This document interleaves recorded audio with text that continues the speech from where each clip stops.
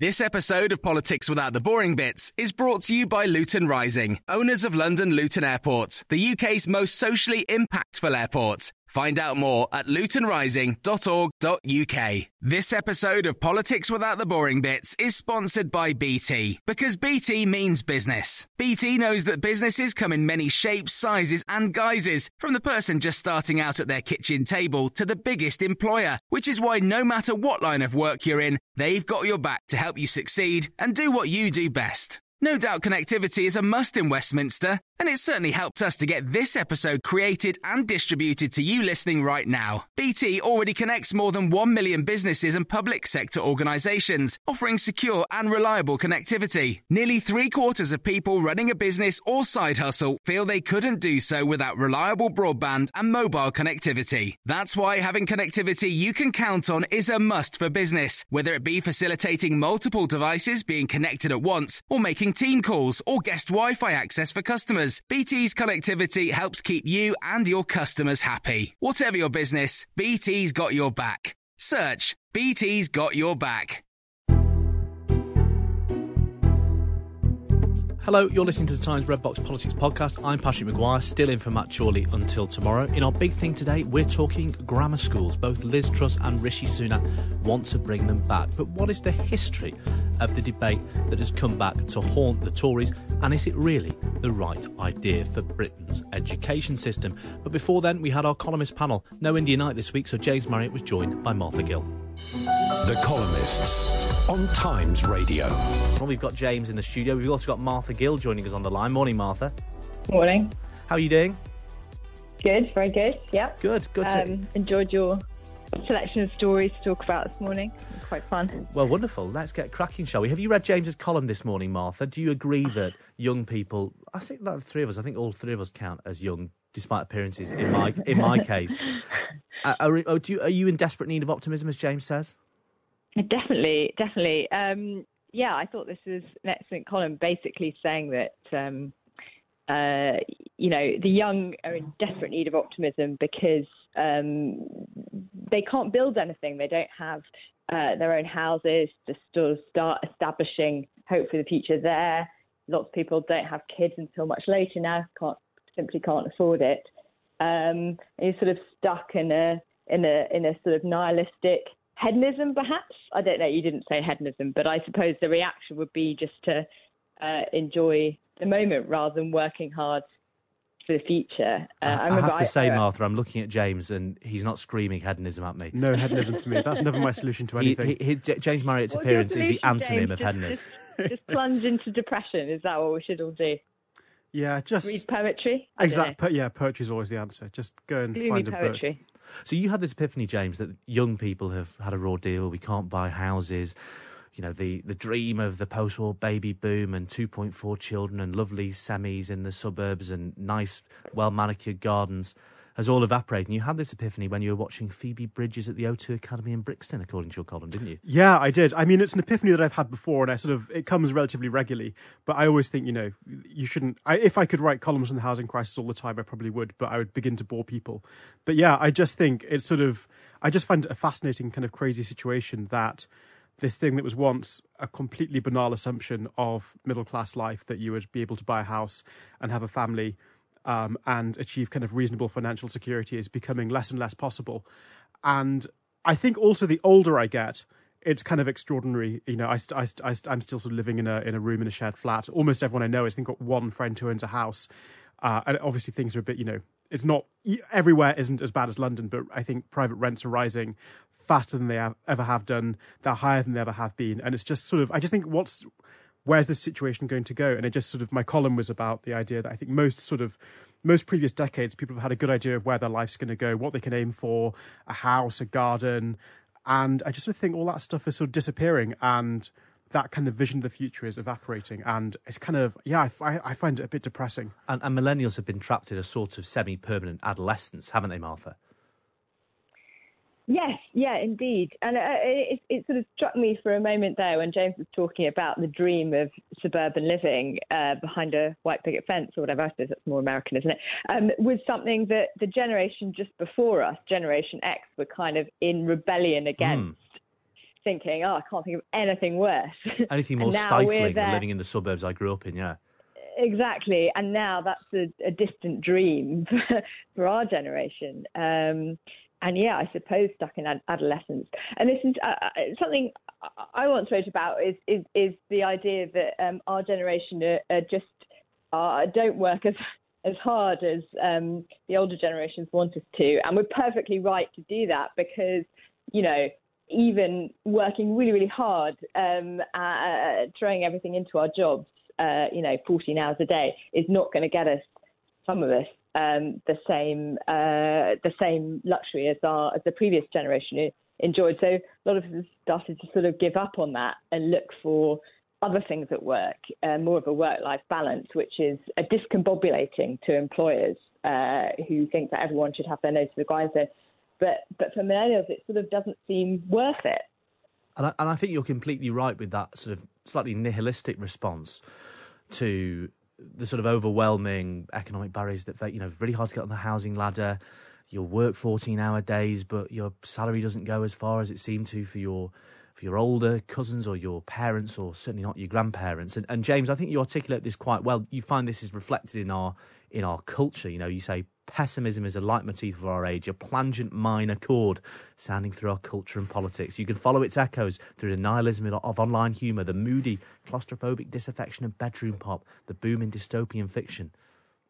Yeah, I think there is a kind of, all culture, I think throughout kind of history, there have always been sort of, pessimistic and gloomy art forms, but I think it's an especially a thing today. And I also think a lot of the kind of all these movements like the people going on birth strikes because of climate change. I think there's a kind of particular fascination of the most apocalyptic versions of climate change, which I think are partly driven by climate change, but I also think people's general sense of political optimism and the future is so profoundly informed by their personal experience that I think a lot of the kind of things that we're pessimistic about culturally or in our wider politics, although there may be problems, a lot of those kind of really instinctive feelings people have about whether things are going well or badly are just so traced back to your personal experience. And I just think it's ultimately slightly dangerous for society not to provide its citizens with a kind of sense of personal optimism, because people have to buy into the system.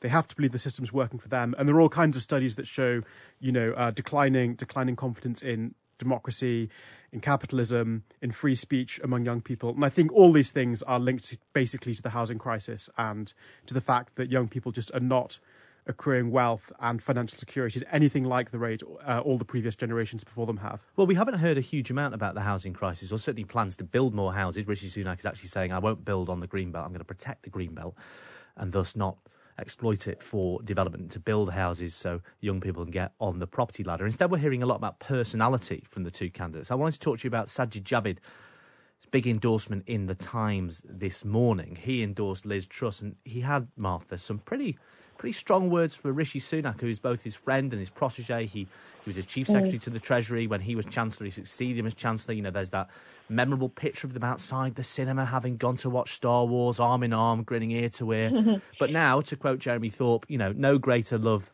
have a man than this. He's laid down his friends for his life. Yeah, I think that's interesting. Personally, I think friendship in politics is sort of a bad thing. To put your friendship with particular people in your party, or maybe even in a different party, before your politics, I think that's quite a corrupting force, actually. If you look at, for example, what happened with Owen Paterson when he broke lobbying rules, people came, which was absolutely something he should have been expelled from the party from, but a lot of people came forward to defend him because they were friends with him. If you look at Jacob Rees-Mogg, who later admitted this was a mistake, he thought he was doing the right thing in defending Owen Paterson, despite this rule breaking he'd done, because it was a matter of loyalty, personal loyalty to this friend. And I just think friendship, while it's a lovely thing and great to have in a workplace, it kind of has no place in political decisions, no matter what those political decisions are. So I actually think this is fine for Sajid Javid to have so-called betrayed Rishi Sunak, even though they look really cute going to Star Wars together. both very, Rishi Sunak is the only man who has ever made Sajid Javid look tall, I think. It's interesting, isn't it, James? This, blood and friendship being thicker than water in politics. The other example I'm thinking of right now, I think we're going to do the top 5 political betrayals on tomorrow's show, so do tune in for that, is Ed Miliband and David Miliband. And obviously everybody remembers, to quote Michael Fallon, Ed Miliband stabbing his brother in the back to get the Labour leadership, but they fundamentally disagreed on what the Labour Party was for, how the economy should be run, and if we're getting Freudian about it, on who was best to defend their father's legacy as a philosopher of socialism. So what do you think? Do you think friendship should always come first? I mean, the world of the political world of literary journalism is pretty vicious. Do you put your friends first when you're having very principled disagreements over Sally Rooney's new novels? Well, when it comes to opinion on Sally Rooney, my loyalty to Sally Rooney beat everything, obviously. But I agree with Martha. I think friendship probably just complicates things and, unnecessarily muddy decisions that should be matters of principle. I assume if you've got that far in politics, you're reasonably cynical or realistic about how far your friends are going to always stick by you for reasons of friendship. I think it's interesting that you mention Ed and David Miliband, and I think perhaps political friendships are more successful across the divide. I remember there was a time when I think it was Jess Phillips and Jacob Rees-Mogg were making a big deal about having a kind of cross-political friendship. And I think when you're starting from the position that you're both in different parties, you're both going to tear chunks out of each other in Parliament, but it's sort of a surprising, lovely extra that you have a friendship, and it's a sign that people on different sides of the divide can get on. I think that's probably a more successful, more realistic kind of friendship than the kind of friendship where you're right next to each other in the same party, competing, and these sort of tiny ideological differences within parties always seem to tear people apart much more than when you cross the aisle from someone. And I think maybe the solution to political friendship is befriend your enemies and be sceptical about the people in your own party. Yeah, I often see MPs of all stripes across the divide, drinking across the divide in a stranger's bar on the Commons terrace, which is either heartening or disgusting, depending on how you think about our parliamentary democracy. Martha, perhaps we're putting too fine a point on what Sajid Javid has written in the Times this morning, saying Liz Truss is, the heir to both Margaret Thatcher and Ronald Reagan. Rishi Sunak is going to lead us into a sleepwalk into a middle-income, low-growth, high-tax economy. Is he not taking the Yossa Hughes approach to politics, which is giz a job? Of course he is, and it's probably the politic decision to make right now. I mean, you've seen even Penny Mordaunt, whose campaign was completely trashed by Liz Truss and her campaign, who really did a lot of damage to Penny Mordaunt. And Penny Mordaunt was probably furious about it. She's got on board with Liz Truss now. So really, I think everyone can see the way the wind's blowing and what side their bread is buttered, to use two cliches at once. And have decided that that their best chance of future success in the next cabinet is with Liz Truss. I think lots of people are coming to that conclusion for some reason. I don't know. To quote Mrs. Merton, what is it about Liz Truss and her 34-point poll lead that first attracted you to her? I couldn't possibly say. I'm not going to impute cynicism into the minds of the cabinet. Now let's talk about something a bit different, shall we? Batgirl, after about 100 million quid, has been cancelled. Have either of you ever done anything so bad? Because that's why the film was cancelled. It's apparently so bad that it can't possibly grace a cinema screen. James, have you ever done anything so bad that you couldn't possibly reveal it? Have you ever written a terrible poem that you haven't even revealed to anyone? Oh my God, I'm trying to think. I have to say, probably all my career disasters are very boring and tedious to explain, and they all probably involve my last job in an antiquarian bookshop where I was expected to go and buy rare books, and then the idea would be that you sell them on for a greater profit. But I was always terrible at buying books, and I had a little embarrassing stack of things that I was trying to hide from my bosses that I'd spent money on pointlessly that no one was ever going to want to buy. What, you got into a bookshop and said, "Look, I just found this John Goldsworthy penguin for 50p. Maybe we can sell this for 100 quid." That sort of thing. Or were you spilling coffee on priceless copies? No, of it was Shakespeare's more the first, but sometimes it was more than 50p that I was spending. It all got a bit hairy, but fortunately I left that career behind me and went to journalism, where you can't really spend anyone's money, which is probably better for me. You never spilt anything on anything expensive, though, did you? I didn't actually. No, I didn't. I don't think I ever did, which is kind of amazing looking back. I'm pleasantly surprised. Martha, any professional shames? Any unfinished novels and screenplays that are languishing on your hard drive that can't possibly see the light of day? Well, something happened to me quite early in my career. I was a blogger for The Telegraph, and I used to write a blog for them every couple of days, and I was very enthusiastic about this, and I thought my output was brilliant. And then at one point, The Telegraph then decided to get rid of its whole archive of blogs, just kind of take them offline, save money or something. At the time, I was heartbroken, but now when I think back to the kind of stuff I wrote, I don't know, age 25 or something, in about 2 hours each one, I'm quite relieved that it's all unfindable now. Well, you're saying you hadn't cracked it and you hadn't become the wisest political commentator ever at 25? No. I mean, obviously that's what's happened to me now, but it took a while to get there. Well, that's why self-respecting political commentators of all ages should write for the Times Red Box, which you subscribe to incidentally by going to thetimes.co.uk/Red Box. Now, just before I let you go, I've got a question to ask you. James, have you spotted Nick Clegg on your travels recently? No, I haven't, and if I do, I'll be horrified. But yes, he is going to be back in London, isn't he? He's come back to London after his exile in Silicon Valley. Go back. Yeah, maybe he's coming to endorse Liz Truss. Who isn't? Yeah, Martha, have you spotted Nick Clegg yet? Oh, I haven't, but I can't wait. I think it's going to be brilliant. I want to know whether he's still wearing all his Silicon Valley gear with his hoodie and his flip-flops that we've seen him in before, or whether he's going to take on a more London-y look, He'll be straight back in his red cords before we know it, I think. Anyway, if either of you see him, do let me know and we'll get you back on to report from the front line. You can read James and Martha in The Times regularly. Just go and get yourself a digital subscription or pick up a paper. But now it's time for our big thing on the return of grammar schools.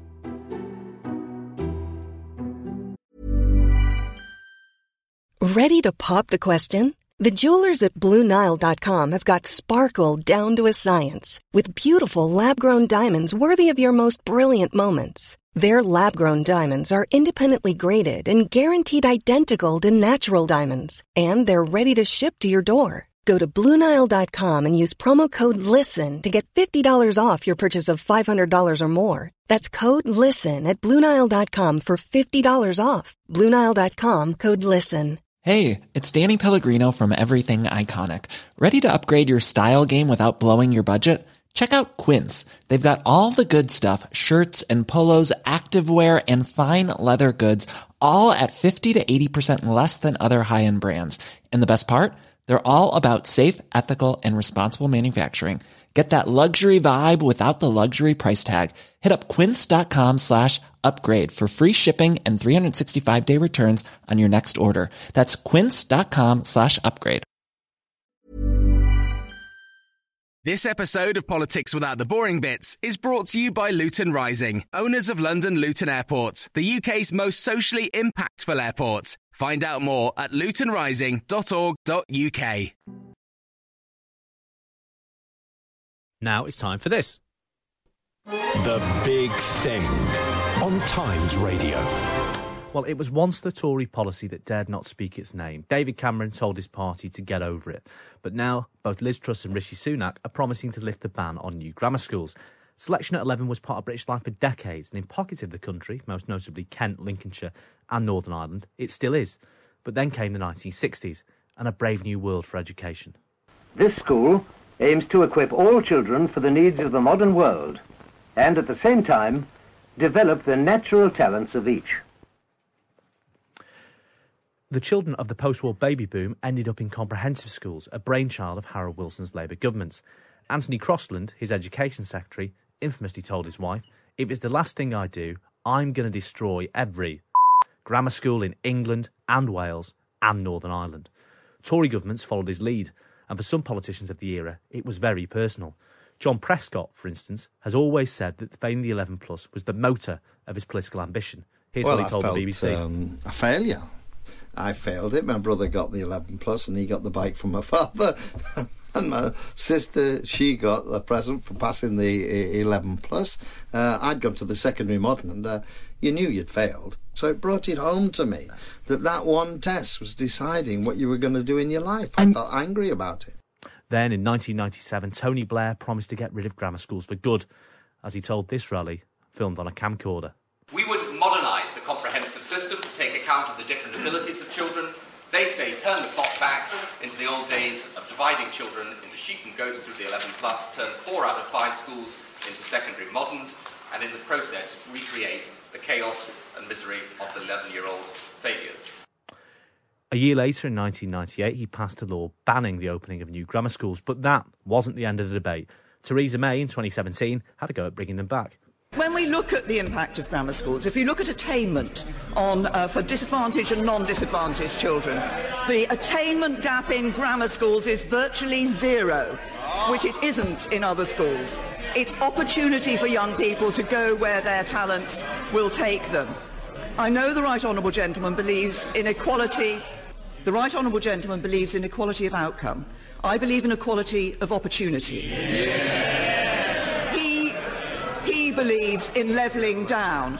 We believe in levelling up. That decades-old debate continued across the floor of the Commons.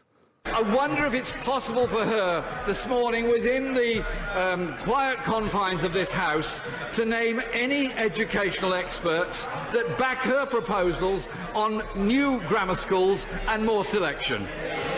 As with Brexit, the Tories faced intense pressure from the right. We think there should be grammar school opportunities for every single child in this country. Why do we think that? Well, 7% of people go to the private schools. They are now dominating politics, the media, sport, the public services. Social mobility is now lower than it was 50 years ago. And, of course, their own backbenchers. Take David Davis, a grammar school boy himself, and Graham Brady, who was sacked from David Cameron's front bench for his support for their return. Grammar schools were probably one of the most transformative public policies of the middle of the 20th century.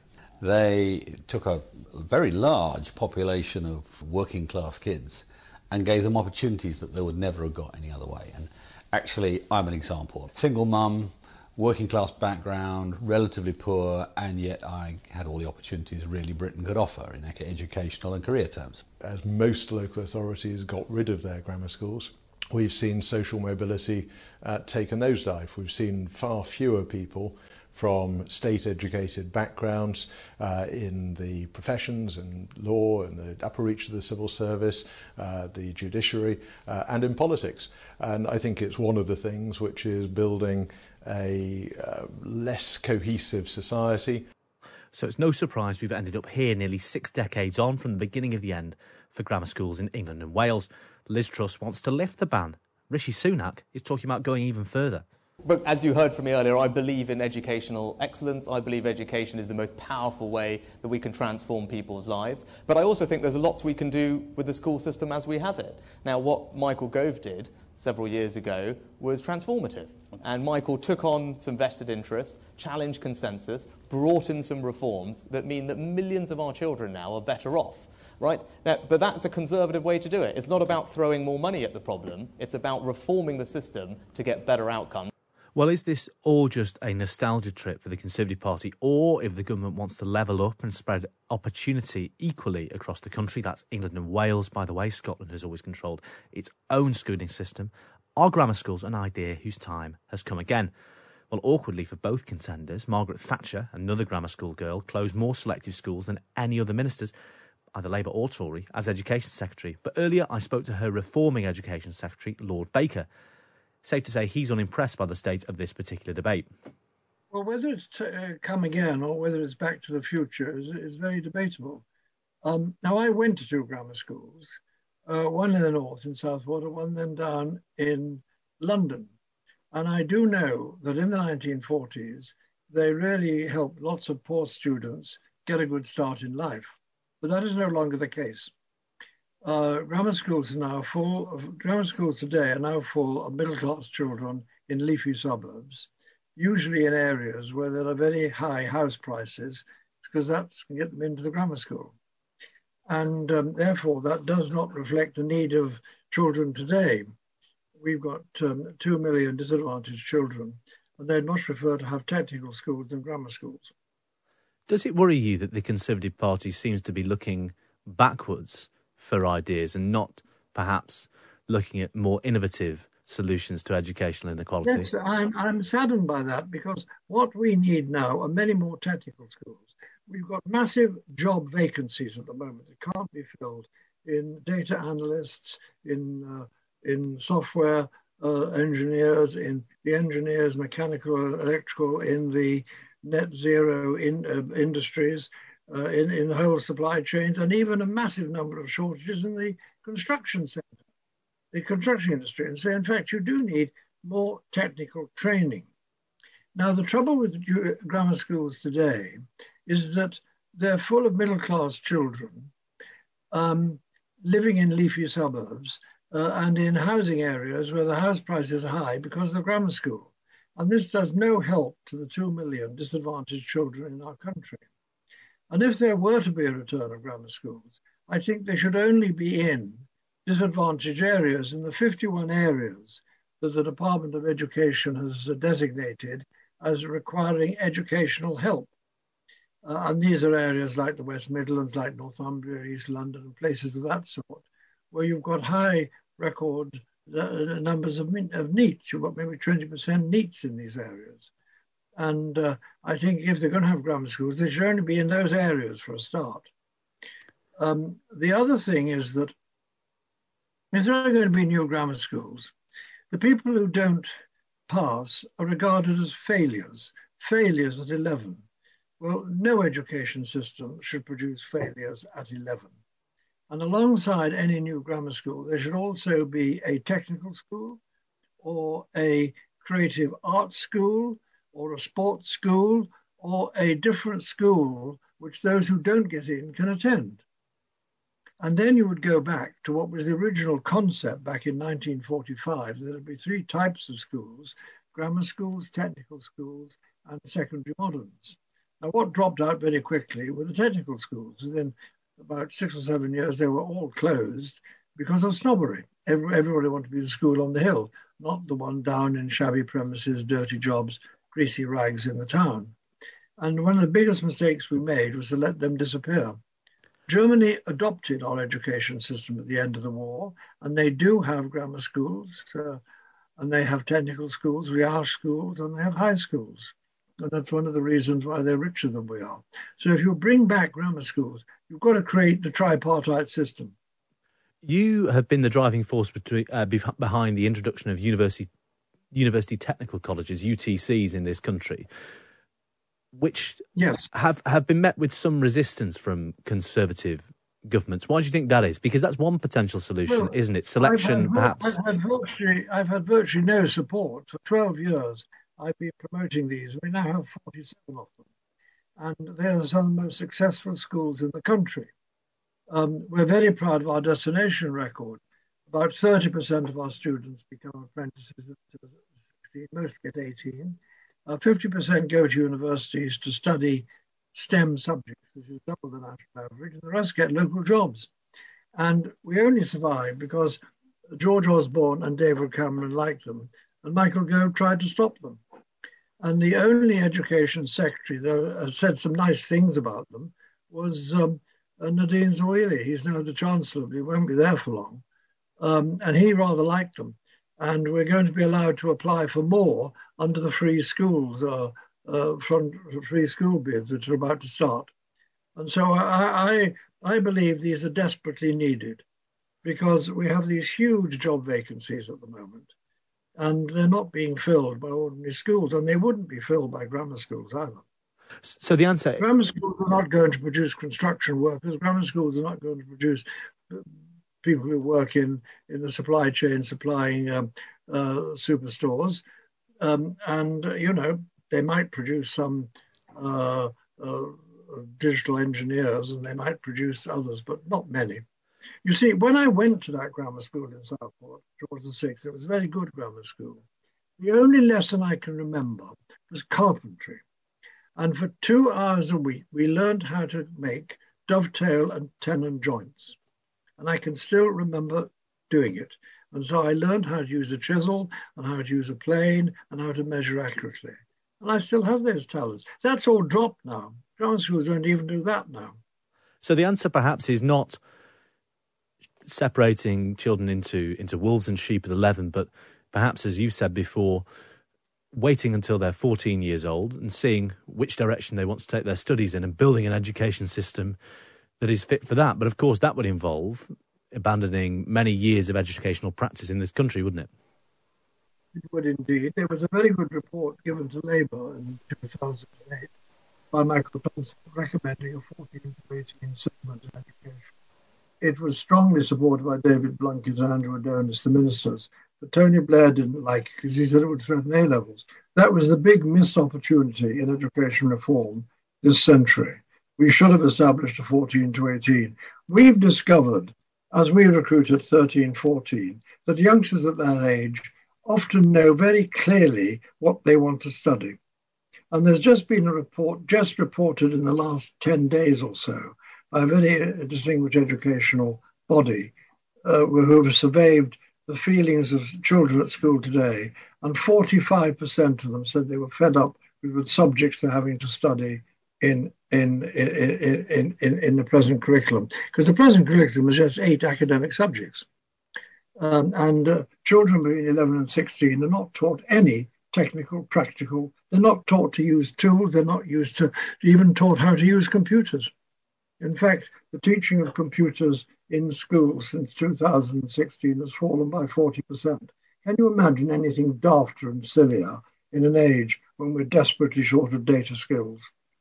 The present education system is on exactly the wrong rails at the moment, and it must change. And I hope that, in fact, whoever wins will change it.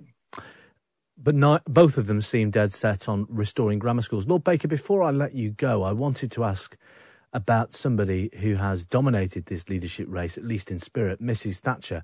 Both candidates have been burnishing their Thatcherite credentials, and indeed Liz Truss seems to be modelling much of her pitch to the Tory membership on Mrs Thatcher herself. You knew her very well. You served in her cabinet.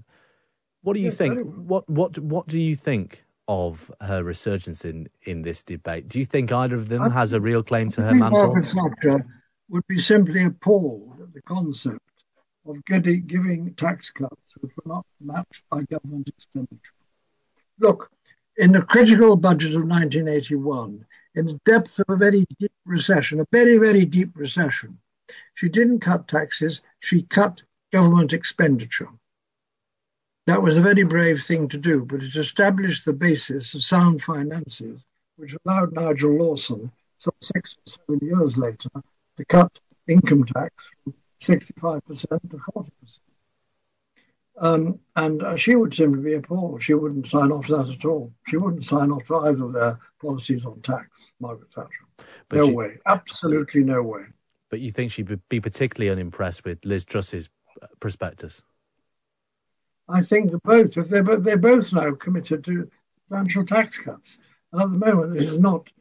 Look, neither tax cuts or supply chain changes, both of which are acceptable, if you like, actually will guarantee economic growth. Our economic growth for the last 12 years has been appalling. It's been just barely over 1%. So this is 12 years of Conservative failure. Let's make no bones about that. And if you're going to get the growth rates up to 2 and 3%, like Germany and the Netherlands, you've got to actually produce more skilled and technical people, because they are the people who will create wealth. They are the people who will create wealth. They'll be imaginative, creative, inventive, and that's where growth comes from. That was the former Education Secretary, Lord Baker, great reforming minister under Margaret Thatcher. He reminds us that to many of those who lived through it, selection at 11 and grammar schools are not the answer. And for the Conservative Party, apparently neither are Rishi Sunak nor Liz Truss. Now, I'm joined by Jonathan Gullis now, a Tory MP who's backing Liz Truss, and a former teacher who's one of the most vocal advocates of the return of selection in the state sector, unlike Lord Baker, Margaret Thatcher's former Education Secretary, who we just heard from there. Morning, Jonathan. Morning, how are you? Very well, great to have you. Thanks for joining us. I was going to put a question to you, Jonathan, but I think a reader has probably given me the answer you're about to give me. So let me read out this listener's text. This is Robert in Manchester. He texts in to say, I was brought up in Stoke-on-Trent, you're the MP for Stoke North, of course, in a terraced house with World War II Ukrainian refugees living next door.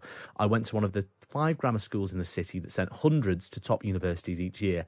The council closed all the grammar schools in the 70s, and the city now only has one outstanding school. school. No wonder Stoke now has 3 Tory MPs after always being a Labour fiefdom. In a nutshell, Jonathan, is that why you're calling for grammar schools and you're calling for them now? It's about ending the postcode lottery, Patrick, that we currently have, which we know 60% of schools currently sit in London and the South East as our grammar schools. That's simply not right. There's not a single grammar school in the entirety of the North East. And so what I want is to have kids in Stoke-on-Trent to have the same opportunities as kids in Stratford-upon-Avon, which is where I grew up. And so I just think it's so important that we offer that diverse range of choice for parents, for pupils, most importantly, and create competition, healthy competition amongst our schools to really drive up results. Your detractors, Jonathan, or people who disagree with you, would say in response to that, look, it's true that grammar schools can improve educational outcomes, but a lot of the data suggests that they hinder social mobility rather than help it, and it's middle-class kids who end up benefiting. What do you say to those people? Well, if we look at where current grammar schools currently are, then that data is going to be backed up, and that's the problem. They are in areas where there are not levels of deprivation that you see in places like Stoke-on-Trent. I actually agree with what Lord Baker said earlier, that I would use the education investment areas as the places to target these type of schools initially as a pilot, as one idea, in order to show the benefits they can have within local areas.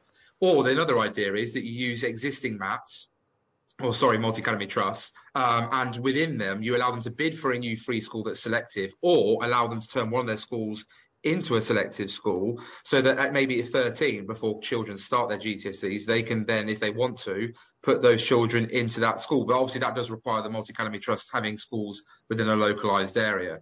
So there are different ideas. I definitely think the system needs reforming. I'm not one of those advocating for just copy and paste of what we've got now. I think 11 plus, 13 plus, 16 plus is perfectly acceptable, and I've obviously shared some other ideas. So I do think reform's needed, but I do think that choice should be allowed to exist in every part of our country, not just in the wealthy South. And as long as you say children who fail those selective tests to get into grammar schools have a broad range of other options, so it's not the old system, and this is what a lot of opponents of this plan would say. They'd say, well, look, if you're selecting at 11, it's a lifelong humiliation for kids who fail the 11 plus. We heard earlier in the show from Lord Prescott, the former Labour Deputy Prime Minister, who said he was haunted by that failure forever, and lots of other kids say the same thing. But you're not advocating for a return to the days of grammars and secondary moderns, and it's that stark a division. You've hit the nail on the head, Patrick. And by the way, I am also someone who failed their 11 plus. My brother passed it. So, but I wasn't treated like some black sheep in my family. And I was very lucky that I had a really good education. No, you're right. I'm not looking to go back to grammars versus secondary moderns. What I want is high-performing academies such as Michaela, brilliant schools like they are, but sadly we haven't got enough Catherine Burwell-Sings to spread out across the country. I'm looking for, grammar schools as another option, and I'm looking for where we are academising, and hopefully to fully academise by 2030 based on the schools bill that's going through Parliament, some of the best practice spread across the country. But what I just think is about fairness and making sure the postcode lottery is ended, and that places like Stoke-on-Trent, places like Teesside have the same opportunities like Kent, like London. And you're making a pretty convincing pitch there, Jonathan, to be Liz Truss's Education Secretary. Do you like what you've heard from her on grammar schools? No, I mean, Patrick, I can promise you I'm doing this because this is what I think is the right thing for the people I'm proud to represent in Stoke-on-Trent, North Kidsgrove and Talk. I like what I'm hearing about Liz with her 6-point plan, wanting to really be that champion of education. And obviously, she's talking about lifting the ban, which I think is right.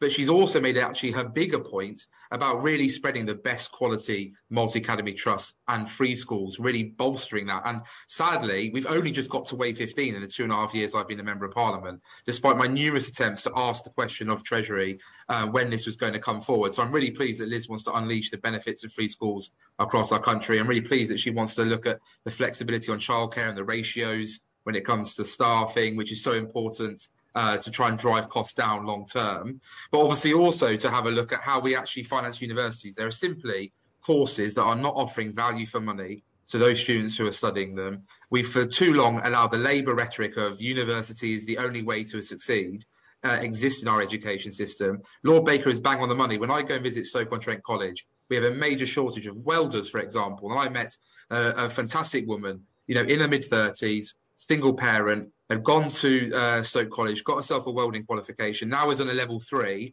and is actually employed by the college to teach others, whilst also looking to gain more industry experience and having that wraparound care as well that she's able to access for childcare to enable to do that. That's the type of thing I want to see.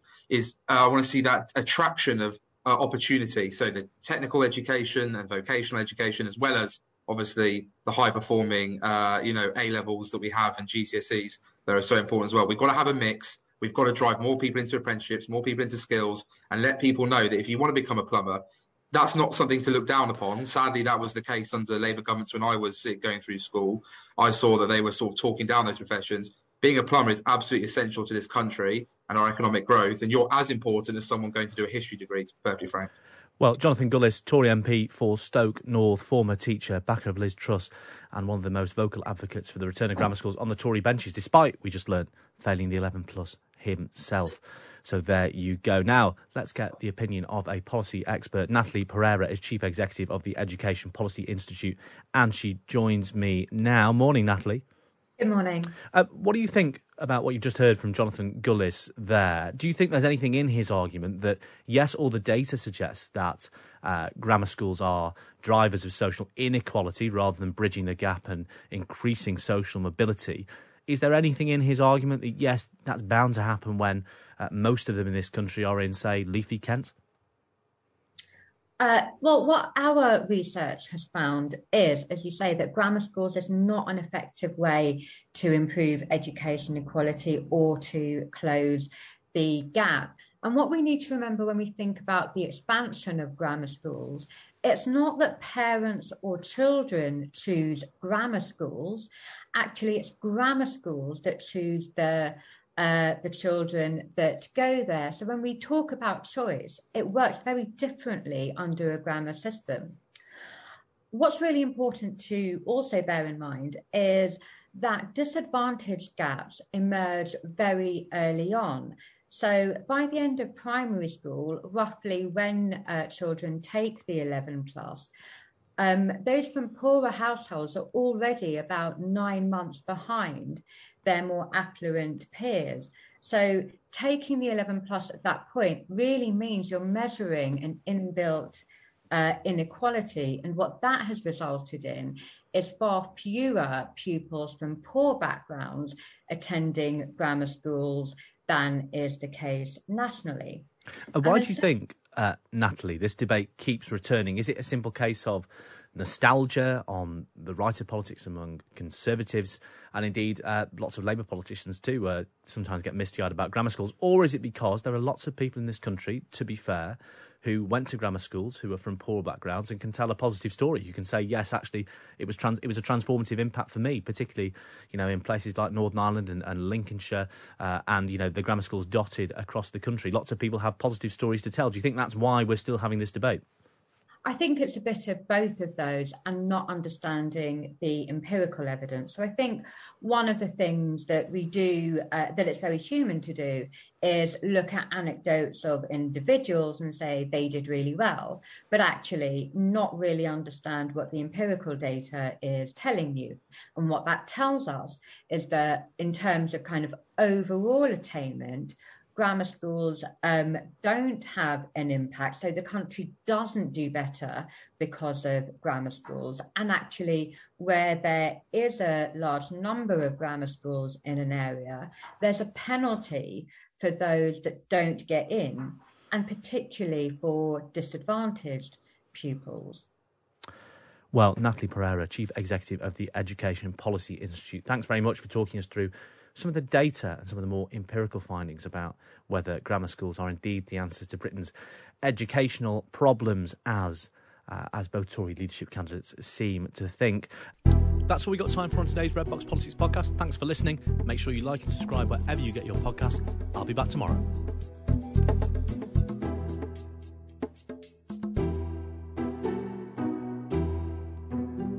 This episode of Politics Without the Boring Bits is brought to you by Luton Rising, owners of London Luton Airport, the UK's most socially impactful airport. Find out more at lutonrising.org.uk. Hey, it's Danny Pellegrino from Everything Iconic. Ready to upgrade your style game without blowing your budget? Check out Quince. They've got all the good stuff, shirts and polos, activewear, and fine leather goods, all at 50 to 80% less than other high-end brands. And the best part? They're all about safe, ethical, and responsible manufacturing. Get that luxury vibe without the luxury price tag. Hit up quince.com/upgrade for free shipping and 365-day returns on your next order. That's quince.com/upgrade.